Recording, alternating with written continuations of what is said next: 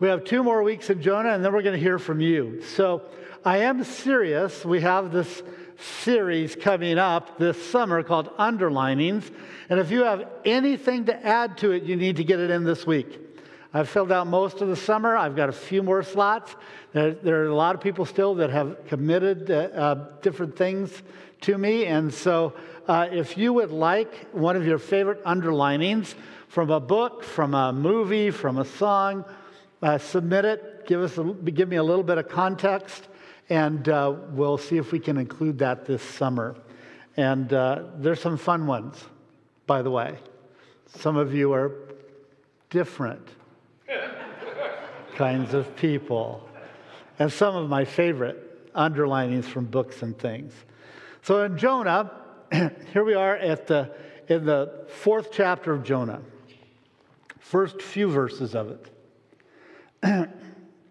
So, at the end of the 3rd chapter, remember that Nineveh decided to believe Jonah, and actually they went into a time of mourning and repentance, and the king said, "Who knows? Maybe God may relent and change his mind. Maybe God will turn away from anger that we might not perish." And when God saw what they did, how they had turned from their evil ways, God changed his mind. I asked my daughter last week, who now has a PhD in systematic theology, I said, so does God change God's mind? And she said, "I think we need to rethink what we believe about God." And I thought, spoken like a theologian. And I appreciated it. I'll get to it a little later in the sermon. Hear John 4. "But this was very displeasing to Jonah, and he became angry. He prayed to the Lord and said, 'O Lord, is this not what I said while I was still in my own country? That is why I fled to Tarshish at the beginning, for I knew that you were a gracious God and merciful, slow to anger and abounding in steadfast love, ready to relent from punishing. And now, O Lord, please take my life from me, for it is better for me to die than to live.' And the Lord said, 'Is it right for you to be angry?'" Pray with me.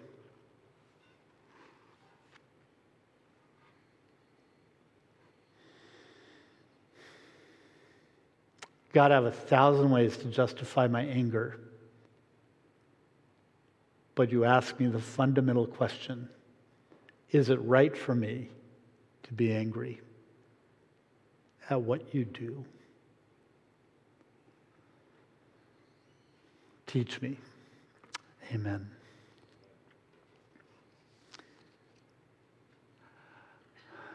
Brian McLaren wrote a book some time ago, not too many years ago, called More Ready Than You Realize. And it asks the question, why is it that the most angry people I see, this is McLaren, seem to be Christians? It's a question for me that comes at me constantly. Why is it that when I see Christian people, their faces are screwed up in anger, they are ugly representations of human beings, yelling and shouting, and oftentimes the most eager to condemn, the most eager to blame, and the most eager to dispense a dose of venom. In his book, he writes about a conversation he had with a young man named Dan. I asked Dan, "Where are you these days in relationship with God?" Dan replied, "Mr. McLaren, coming to church has really helped me. All I really want now is to learn the ways of Christ." I remember thinking, ways of Christ, that's a great way of saying it. And then he continued, but one thing I hope I never become, a born again. I asked him why that was. And he answered, a friend of ours at school became a born again. She used to be a really nice person, but now she's always judging everybody and she's pushed away all of her friends. It's like either they have to convert or she doesn't want them as a friend. So I want to keep learning the ways of Christ, but I don't want to be born again. And then McLaren writes, I wonder how many people are out there like Dan who would like to become Christians, make them into worse people, not better. That is, less tolerant and loving, less forgiving, less open, less friendly, less honest, less authentic, less human, and less humble.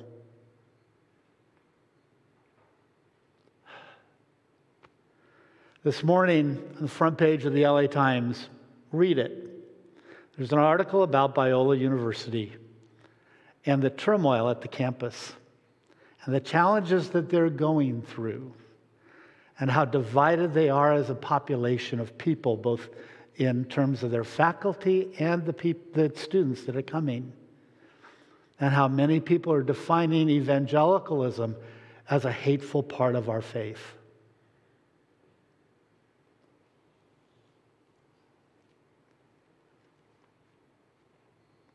It's what people see in Jonah that they don't want to become. Jonah's an example of what Dan's talking about. Jonah's an example of the problem, not the solution. What's Jonah's anger all about? Well, in family systems theory, this is something that takes place often. And if we think about it, Friedman's the person that applied family systems to organizations like church and synagogue and other things like that. And in that, we'll talk about the family as a system. And oftentimes in dysfunctional families, families that are not working really well, families that just seem to not be able to stand each other, or people that they get along, but they have to do so many things to make it work that they're working overtime just to keep an equilibrium in the household. And churches are like that. Organizations are like that. My home was like that, growing up in an alcoholic household. My mother and the kids, we all did different things to keep the dysfunction going so my dad's anger wouldn't show up. Family systems theory goes something like this. The system's going along and it's got an equilibrium. It, quote unquote, works because it keeps everybody in their place and happy. And then one person decides they're not going to go along with the dysfunction. And when that happens, it's an aha moment for them. Those of you that know 12-step programs, you know that when somebody starts to get healthy, all the relationships shift, don't they? People that knew you or know you as an alcoholic, they look at you and they go, what's this? And they get angry with you. Why? Because they're showing you the way out and you feel you're doing nothing wrong. A member of the group has an aha moment. There's a revelation, a breakthrough takes place, and the intent on living healthier starts. My mom was the enabler in the household. And she had to do what? Stop. She divorced my dad. Said, I just can't live here in this. I can't keep cleaning up the mess. Often those who are still stuck in their unhealthy behavior blame others or get angry and emotional, or they get physically angry or emotionally angry with the one who's changing. Why? Because they see it as a threat. Nineveh does what? Trust God. And all eyes shift to Jonah and say, what about you? And he becomes angry. Jonah objects not to his own hardness of heart, but objects to God's response, which is goodness and mercy and love. What about God is threatening to Jonah? God is gracious. Jonah is more committed to his position and his beliefs than to the heart of God, because he's placed his understanding of God above who God really is. Our understanding of God is what, says the psalmist? Almost minuscule. How much greater are God's thoughts than our thoughts? How much bigger are God's ways than our ways? And you and I will never get it right when we try to represent God instead of letting God represent God's self. We can be just like Jonah, placing our issues above relationships. We do it all the time. The things we're passionate about above the people we should be most passionate towards. What else about God is threatening? Well, God's merciful. The root of the word mercy comes from the Hebrew term for womb. It can mean motherly affection. It can mean parental care and love. And it can be seen in Jesus' story of the waiting father as he welcomes home the son, the youngest son, back into his midst. So you get this really fascinating story about this mercy of God, that the father doesn't shame his son, the father doesn't read him the riot act, the father shows mercy. Mercy. No reminder of past events. Simply welcome home. What about God is threatening to Jonah? Well, Jonah says, you're slow to anger. The opposite of anger, and that would be long-suffering, patience, forbearance, waiting, withholding judgment. God is slow to anger. God refuses to grant Jonah's wish to kill him right there on the spot. I'd rather die than be wrong, said Jonah. And God could have accommodated him. But God doesn't blame Jonah. In fact, God is hoping that Jonah will have an aha moment and rejoice in the things that God rejoices in. Jonah at this point is the perfect older brother, isn't he? He perfects what the older brother represents. There's two ways of being prodigal. One is to squander what you've been given in loose living, as the story says. The other is to withhold mercy. Simply withhold grace and mercy, and you're a prodigal. But you're the prodigal older brother.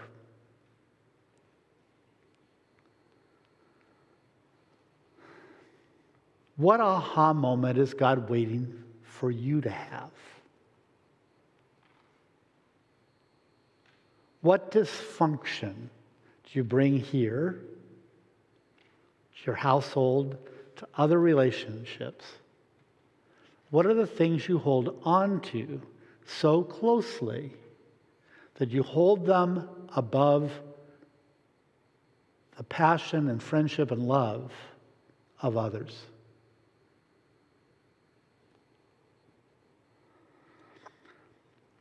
Jonah says that God is love. I know you're a loving God. And love comes from the word hesed, or it means steadfast love.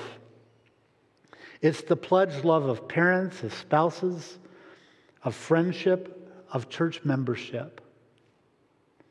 It's the pledged love of the will. It truly is that moment where I choose to commit to you in a loving way.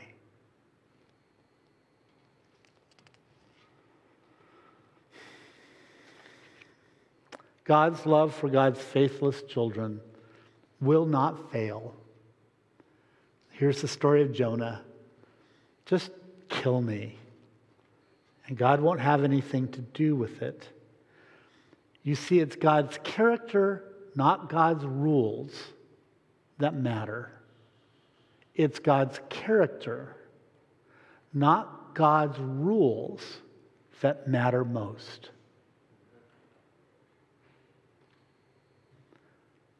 And then God repents. That's what it means to change one's mind. The New Testament, the term repent literally means, we know this from the New Testament, it can mean to change one's mind or to turn around. And God does that. And I keep thinking about that. Well, doesn't that make God inconsistent? And my daughter's words echo in my head. We need to change what we believe about God.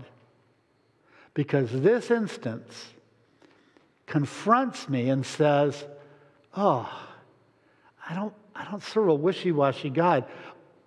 But then I look at this and go, this is consistent with the very character of God. God wishes and desires for the children to turn and face their parent. In other words, God is completely free to act as God chooses. Jonah would rather die a slave to his own position rather than enter into God's compassion. We get that. It's emblematic of God's people, of Israel itself, and I'm afraid it's emblematic of the church. Not just this congregation, but of all congregations. That we would have rather remained slaves around the flesh pots in Egypt than to come out into the wilderness and be free people. As one friend noted when preaching on this, Kirkhope pastor's Canvas Church in Irvine was preaching on this at an ordination service that I attended. And he said, we'd rather have garlics and leaves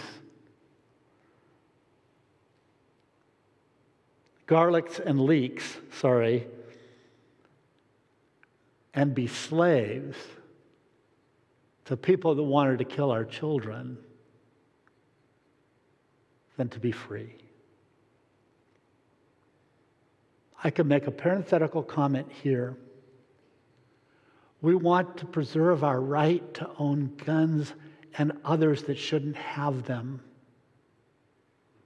We would rather be slaves to that than to be free and see our children live. It's that clear, friends. It's that stark. I know what you're like, God, says Jonah.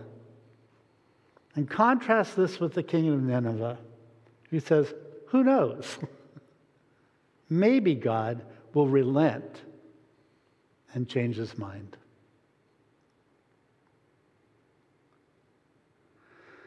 Jonah is so sure that he knows exactly what God is like. And the king in Nineveh goes, who knows? Maybe this God will relent and we won't perish. Who knows? Maybe God isn't what we always imagine. It's not doubt.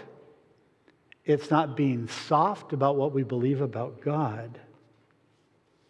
It is surrender of all our notions that try to box God in And it's surrender to the God who will do whatever God wants. And that's what it means to have faith. That I will submit to this God no matter what. Because God's ways are higher than mine. God's thoughts are different from mine.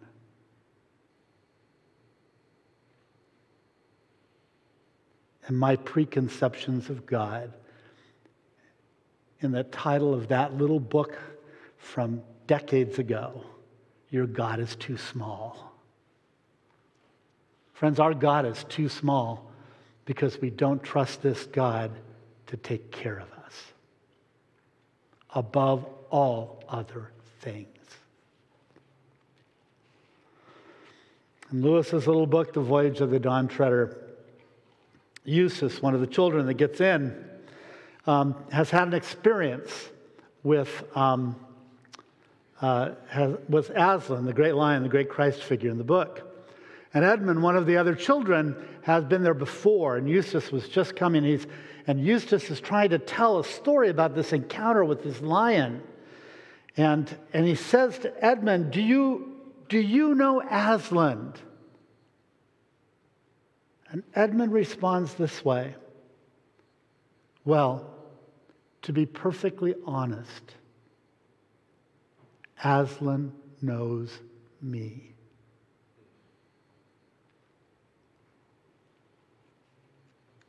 There's a great difference between saying, I know,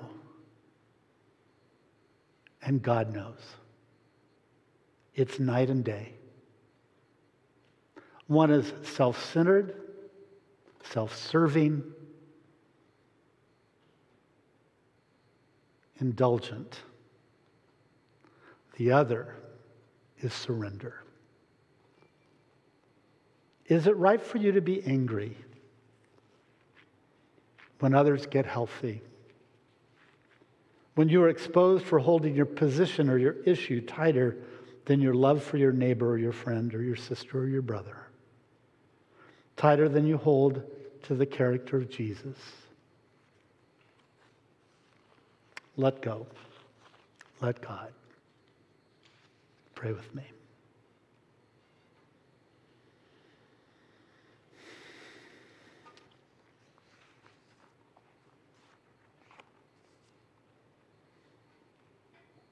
It is scary, God, to think you might take me places I don't want to go.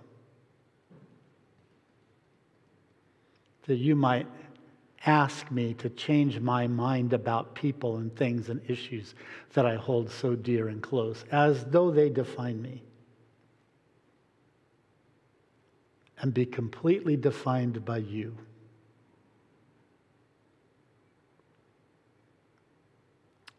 In you is life.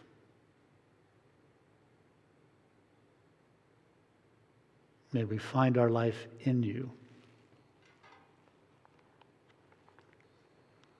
By letting go of all that we hold on to apart from you.